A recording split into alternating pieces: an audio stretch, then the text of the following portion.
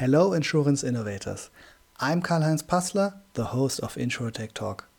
In this episode, Uli Kleber from the Digital Insurer and I talk about how InsurTech is making the role of traditional insurers less important to our policyholders.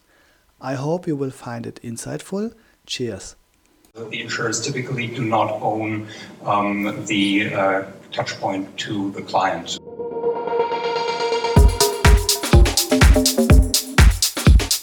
Insurance is getting less important because it's just a product provider. Right. So it's not like a car. You have BMW, Porsche, you have emotions on it. Right. And insurance you typically don't, and then you can switch just providers.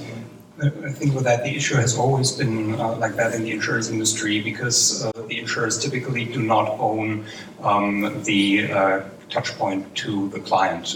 If you have a broker in between, now it's a digital broker. I think it's the same thing.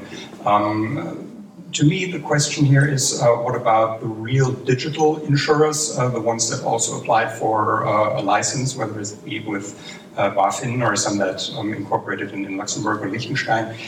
We actually only have a handful of that. Did an interview with Kathleen Köhn. She's head of the InsurTech task force at BaFin and also at IOPA. And what she said is that, interestingly enough, most of the new disruptors that came out there are not BaFin regulated. They're regulated by the chambers of commerce because they're brokers. Right. And so I think the number of new entrants has been relatively small so far. But we need to see how they will perform going forward. Is One or Lemonade only brokers as well?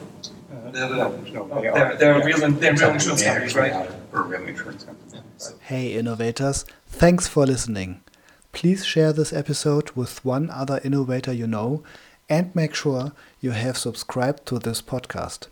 Looking forward meeting you in the next episode of InsurTech Talk.